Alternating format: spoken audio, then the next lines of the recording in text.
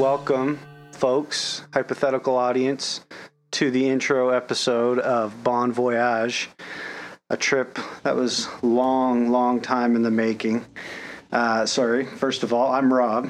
And I'm Adam. I've been wanting to do a James Bond podcast for about 3 years. That's how long it's taken me to find someone who will actually sit through 20 plus movies. Probably more than that episodes if we do. Wait, there's 20 plus movies?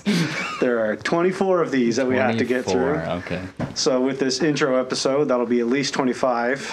I'll probably want to do some rankings episodes and this and that. So bonus content and all that. Exactly.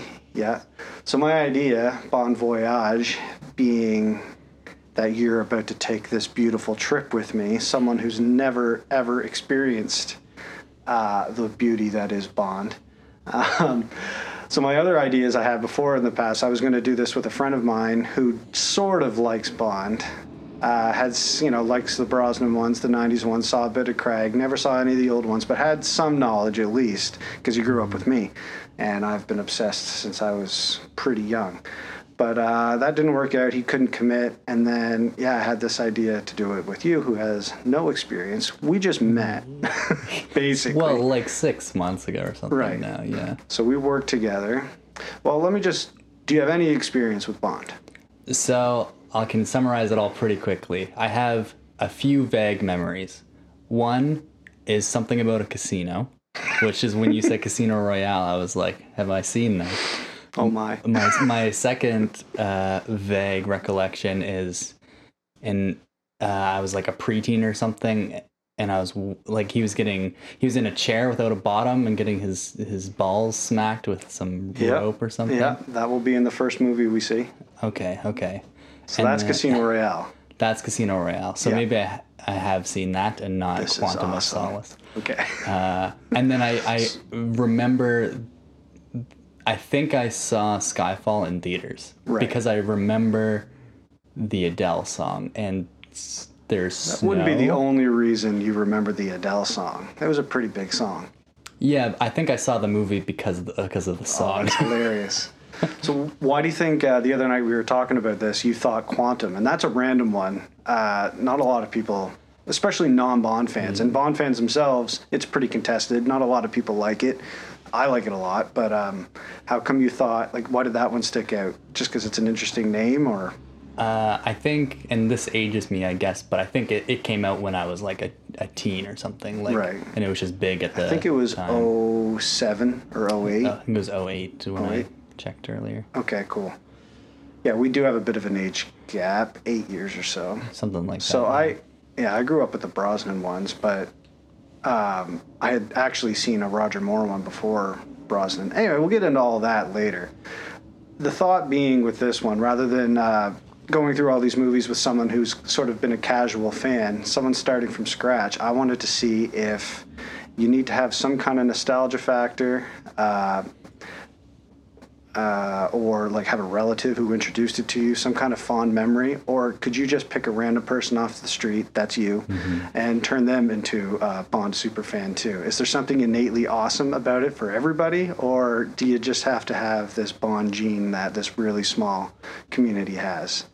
That's what I hope to find out. That's kind of just an excuse to watch all these movies again with a new light, that's all. But that's the angle anyway. It is interesting because there's so many things that nostalgia is very strong, right? Even people talk about the GoldenEye N64 game. Yeah, that was. And I never played that, so I don't even have that nostalgia. I just replayed that whole game for the first time in over a decade, and it holds up. But that was perfect. I was, 10 when that came out. I was right at the age, and that definitely solidified me being a Bond fan. I had seen them on TBS marathons before. My uncle was a Bond fan. I just loved them for the escapism. The locations were crazy. The women, the gadgets. I'd never understood a single movie. They were always so complicated. I didn't know why he was suddenly in Egypt or skiing or whatever. And it always bugged me that the hench people, the foot soldiers, could never there's like 30 people shooting at him and he never gets hit. All that, I don't know. I was just fascinated. I never really understood any of them, as I said, until way later. But then, GoldenEye totally solidified it for me. And from then on, from Tomorrow Never Dies on, I saw them all in the theater. Tomorrow Never Dies is Pierce Brosnan's second one. It's the one right after GoldenEye. But we can go through my whole history with it as we watch each movie, I guess. So, you don't have the nostalgia or any kind of other affiliation. Are you a movie fan? Like, do you consider yourself a movie buff? Do you like genres? I don't know if I would call myself a movie buff per se, but I did. So I went to music school, so I have like studied art, and I do like appreciate style and decisions and like creativity, and I'm more into, when it comes to movies, I like the weird stuff. Like I like Charlie Kaufman's films a lot. Yeah. You know, like Kubrick or David Lynch or something like that. Me too. It's so funny that a lot of people, they think like Bond's just your cliche action film, but as you'll see, there is a lot of creativity to it, and they laid the groundwork for a lot. Like they had such an influence on so many other film makers that were to come. And there's such a. Do you like old movies? 60s movies? Typically, I like more modern stuff. Right, because we're going to be watching some old movies. I mean, honestly, I'm excited because, like you said, people think it's just some like basic action movie, and that's kind of been my impression of why I haven't delved into Bond before. But you also mentioned like it has a lot of cultural impact and there's a lot of references. Absolutely. So I'm excited to get like a deeper look and like get more references. I think I've heard other people say this, and I like to believe it, that every Bond movie takes place about a year ahead of when it comes out. It's just slightly futuristic. Like he's always using it like the newest car, the newest clothes. The gadgets are just a little bit unrealistic, but it's never crazy. Like he's a superhero that's kind of grounded. The other thing, the old ones often get a lot of flack for there's some questionable misogyny, lots of sexism, some racial issues. But like with anything, it's important to put it in context of when it came out, and it was actually quite progressive. Like more female characters who have meaningful roles that actually have an impact on the plot. He has relationships with women of color before that was allowed. Like your leading white man wasn't often seen sleeping with or making out with a person of color. Yeah, that females weren't just used as a plot device or just as a path for the hero to move forward. They actually impact the whole plot, and they might choose to sleep with him for their benefit, to manipulate him, rather than them always being they used. have agency. And exactly, yeah. It looks bad by today's standards, especially like in the last couple of years in light of everything that's come out and how we're rightfully so adjusting. But it's important when we're watching these to put them in context from when they came out and recognize how they moved that dialogue forward. And yeah, we'll try to not be too harsh about it, but that'll be an interesting conversation too. Yeah. Because you won't have any of that nostalgia. You don't. So that's going to be like that thing when you watch like an old sitcom and you're like, oh, that joke's not funny anymore. Even I'm rewatching The Office. Even some of that couldn't play today, and that was just a decade ago. So these 60s Connery's ones will be really fun. So the order that we're going to watch them, I might change it, but I've watched them probably each around 5 times. Like I've seen these movies a lot. That's a lot, yeah. Yeah, but I've never done them in this order. And I'm going to adjust it a little bit probably, but roughly what I can imagine being his career order. So not order of their release, not necessarily chronological. One of the things I love about Bond versus, say, the Marvel universe or whatever is that it's like an old school comic. You can just pick up one and watch it. It's a standalone story. I don't like that you couldn't watch Infinity War without watching all the other ones. It wouldn't necessarily make sense. That's not the case with Bond until the Craig era. So I don't really like that I'm trying to do this, but I'm trying to loosely at least follow his career. So from like something that could pass as his earlier missions up until when he's a bit more old and grizzled or checked out or cynical. And there's also a series of them where he's battling Spectre, which is this big international criminal organization. I'm going to put all of those ones together rather than all over the place. Interesting. Yeah. So there's just several Bond podcasts, and I've seen them all over the place for the order that they watch them. Some people go, one of them that I listen to, they go with the oldest one, then the newest, and back and forth like that. But doing it that way, you end up with all the Roger Moore ones in the middle, and you're watching a bunch of 70s movies at the end.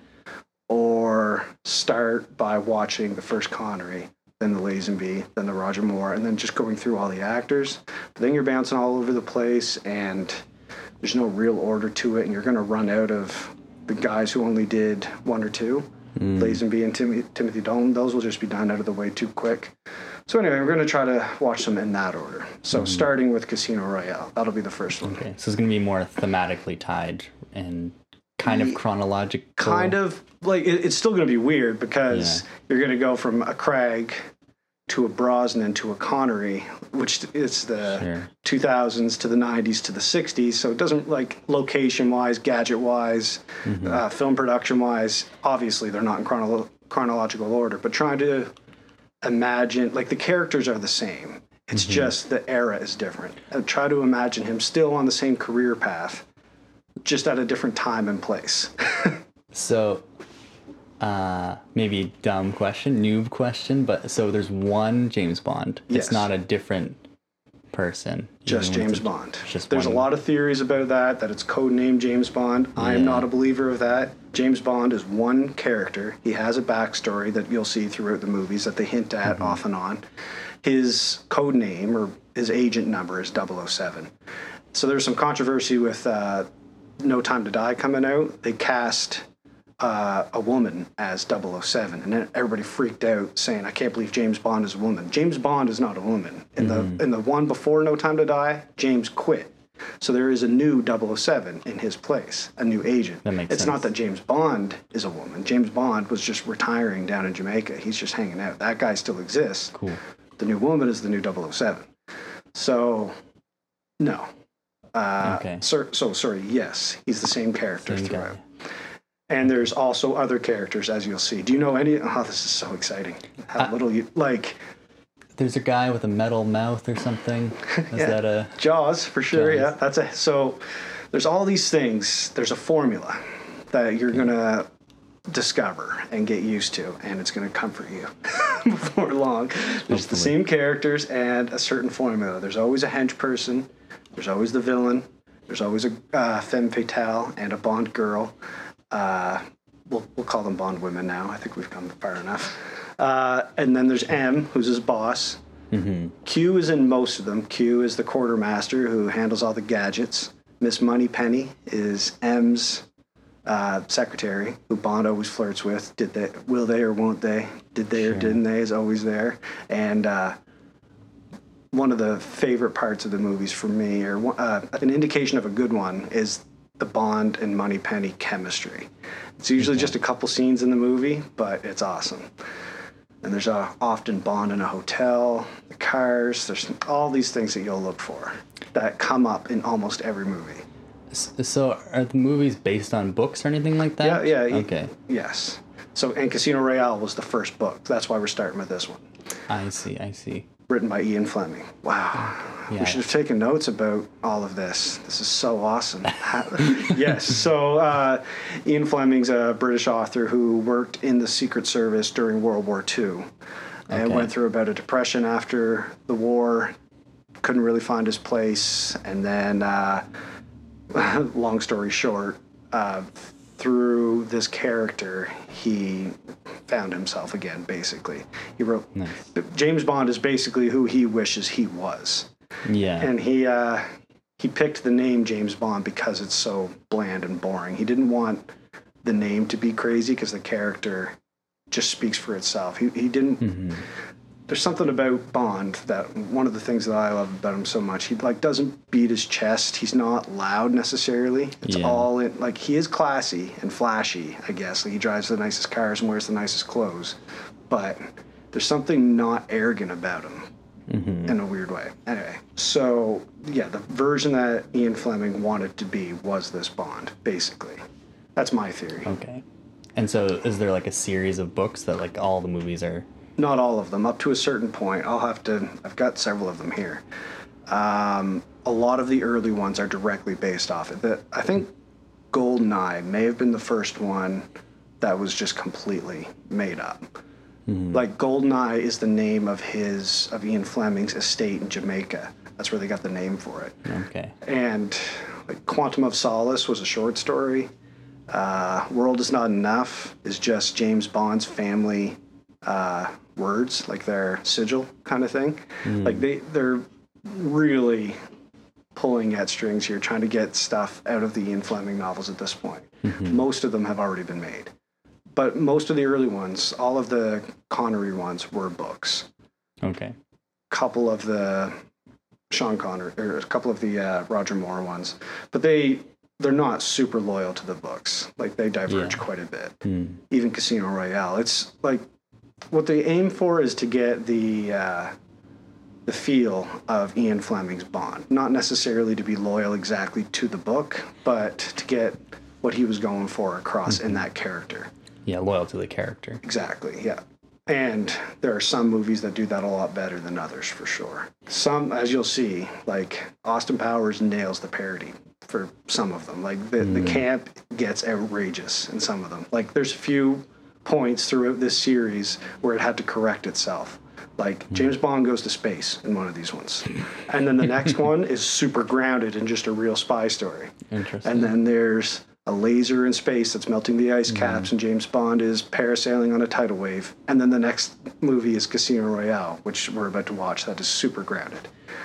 It'll be interesting because it spans so many years to all these movies, so there'll be so much cultural context and narrative that goes alongside for sure, that yeah, as well.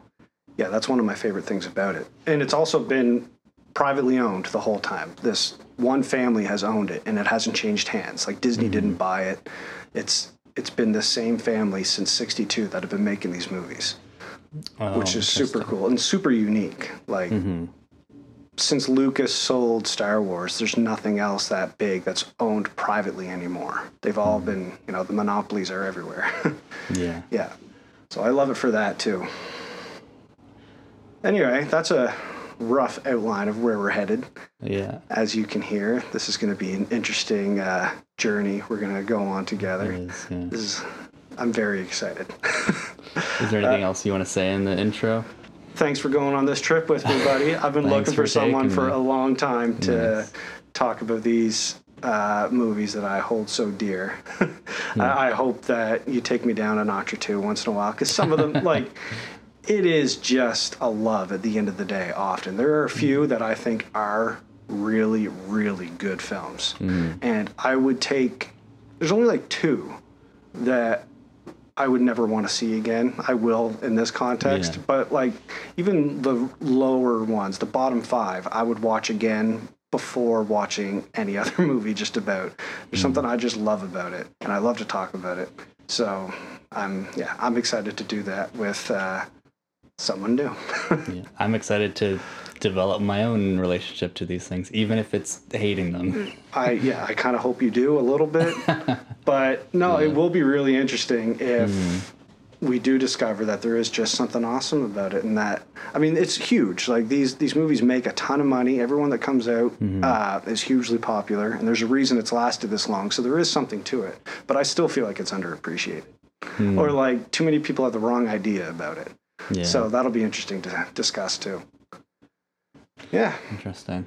All right. Well, we'll be back next episode where we start watching the movies. That format, we don't really know how that's going to go. We're just going to discuss each movie as he gets his Bond education. Yeah. We're starting with Casino Royale.